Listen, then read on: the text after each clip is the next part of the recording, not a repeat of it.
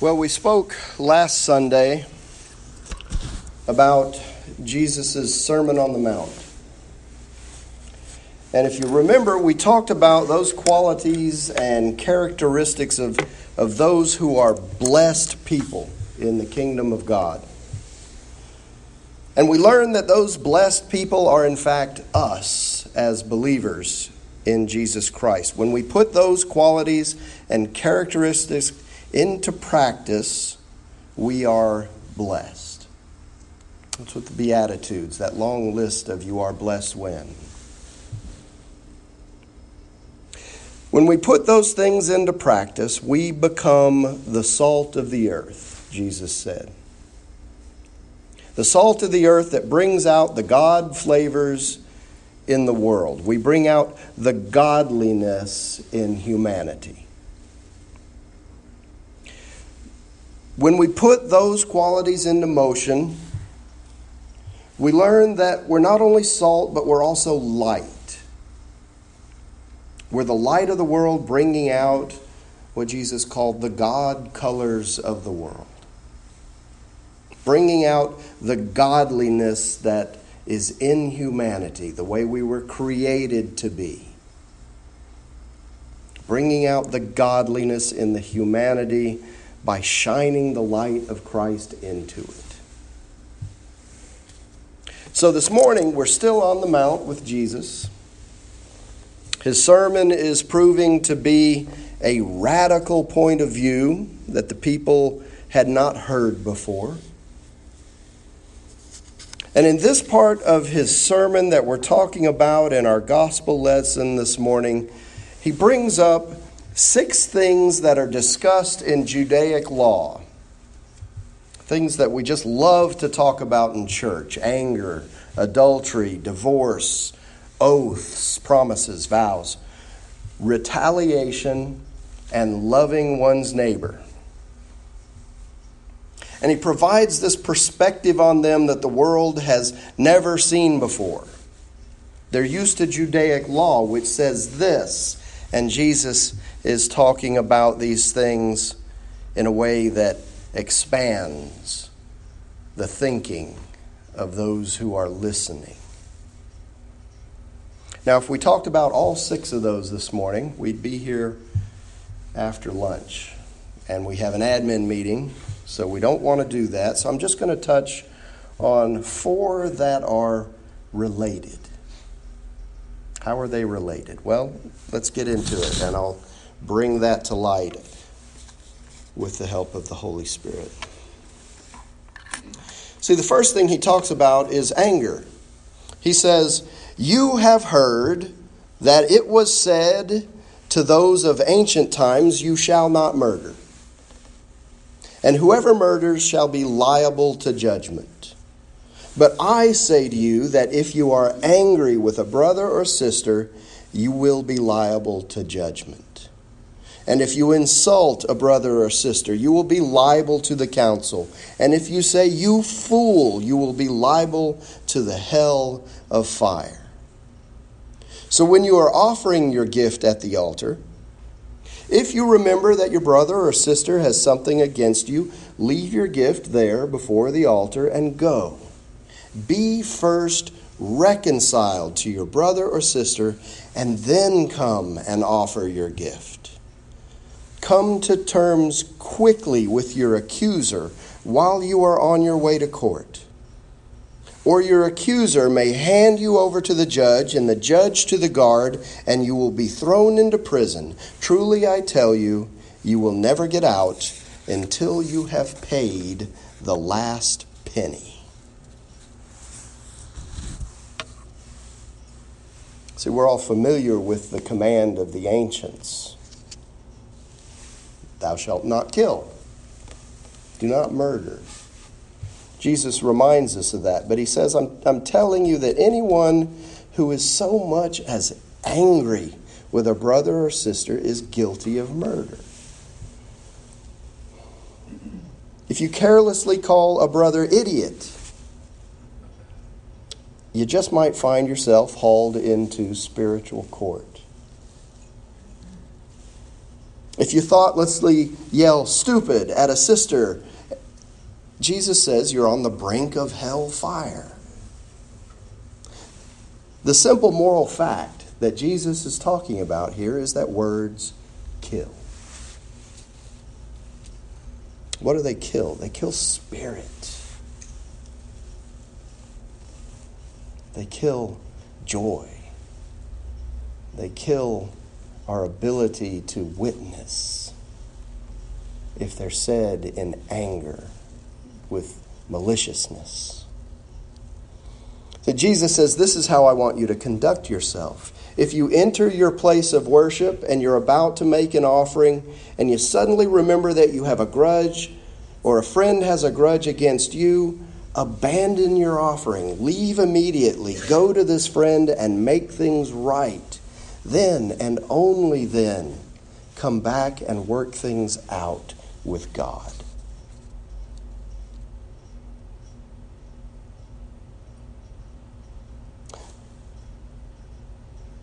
That's difficult, isn't it? When you think about it. Working out our differences with people is often a stumbling block to prayer, to communion, to being able to come before our God with a pure heart.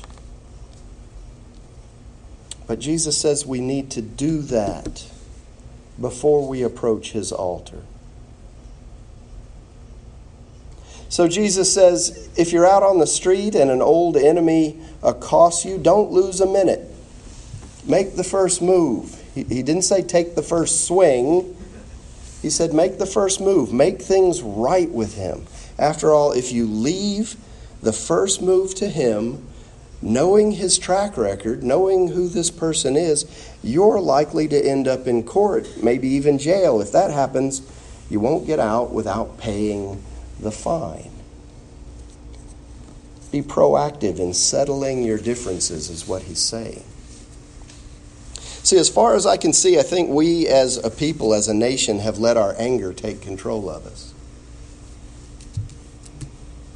Unrighteous anger has gripped this country. Unrighteous anger. It's as if the evil one is using anger to its full advantage. Using it to divide us. Using it to drag as many of us as possible into the pit of hell. If Jesus' premise that angry words kill is true, and I'm here to testify this morning that it is indeed true, then we are all of us, at one point or another, guilty of murder. That's a strong statement, but that's what Jesus is saying here. When was the last time you thought someone was an idiot? Muttered the word stupid under your breath? Could have been someone that cut you off in traffic. Could have been someone who voiced an opinion that was different than yours. Anger, unrighteous anger flows through the streets of this nation right now. Spews out from our radios and our televisions daily. Hateful words that are in fact our weapon of choice these days to kill, steal, and destroy. Who does that sound like? Kill, steal, and destroy. And with every hateful, angry word, we do Satan's work for him. We carry out his mission instead of God's mission. So that's anger. Now he shifts gears, and what a shift it is. Now he's talking about adultery. Pleasant subject for a Sunday morning, but here we go. You have heard that it was said, you shall not commit adultery. But I say to you that everyone who looks at a woman with lust has already committed adultery with her in his heart. If your right eye causes you to sin, tear it out and throw it away. It is better for you to lose one of your members than for your whole body to be thrown into hell. And if your right hand causes you to sin, cut it off and throw it away. It is better for you to lose one of your members than for your whole body to go into hell. So we all know the commandment. Basically, it says don't go to bed with another person's spouse. But don't think you're preserved by simply staying out of the bed. Don't think you're preserved, your virtue, by staying out of the action. Your heart can be corrupted by lust even quicker than your body. That's what Jesus is saying. So leering looks, when you think nobody's looking, also corrupt the spirit, the heart. And Jesus says, let's not pretend this is easier than it really is. If you want to live a morally pure life, he says, here's what you have to do. You have to blind your right eye the moment you catch it in a lustful leer. You have to choose to live one-eyed or else be dumped on a moral trash pile. And you have to chop off your right hand the moment you notice it raised threateningly. Better a bloody stump, he says, than your entire being discarded for good in the dump. Strong words.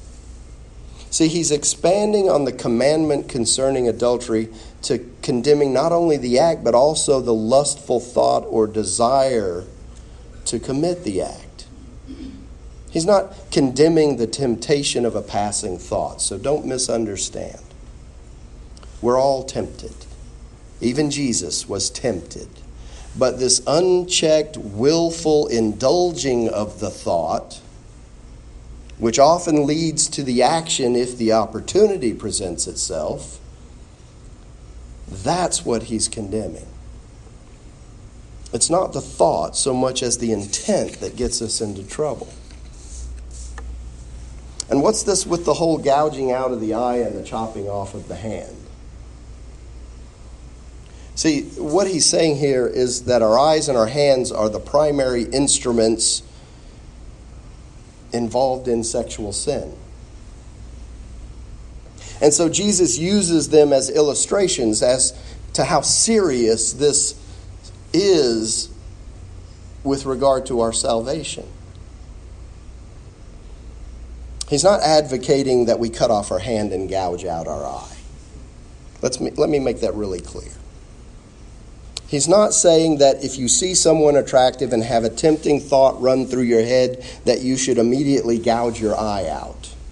He's simply saying that as Christians, we need to be aware of the gravity of the sin and this precariously thin ice that we're on when we allow our eyes and our hands to run away with our tempted thoughts. And so that discussion in his Sermon on the Mount leads directly to this conversation about divorce.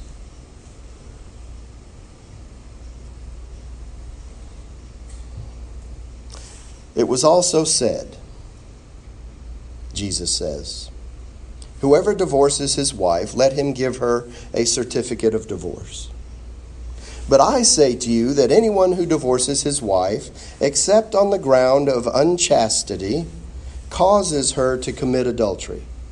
And whoever marries a divorced woman commits adultery. Oh, Pastor. See, the scripture says, whoever divorces his wife, let him do it legally, giving her divorce papers and her legal rights. Jesus says, too many of you are using that as a cover for selfishness and whim, pretending to be righteous just because you are legal. Please, he says, no more pretending. If you divorce your wife, you're responsible for making her an adulteress unless she has already made herself that by sexual promiscuity. And if you marry such a divorced adulteress, you're automatically an adulterer yourself. You can't use legal cover to mask a moral failure, is what he's saying.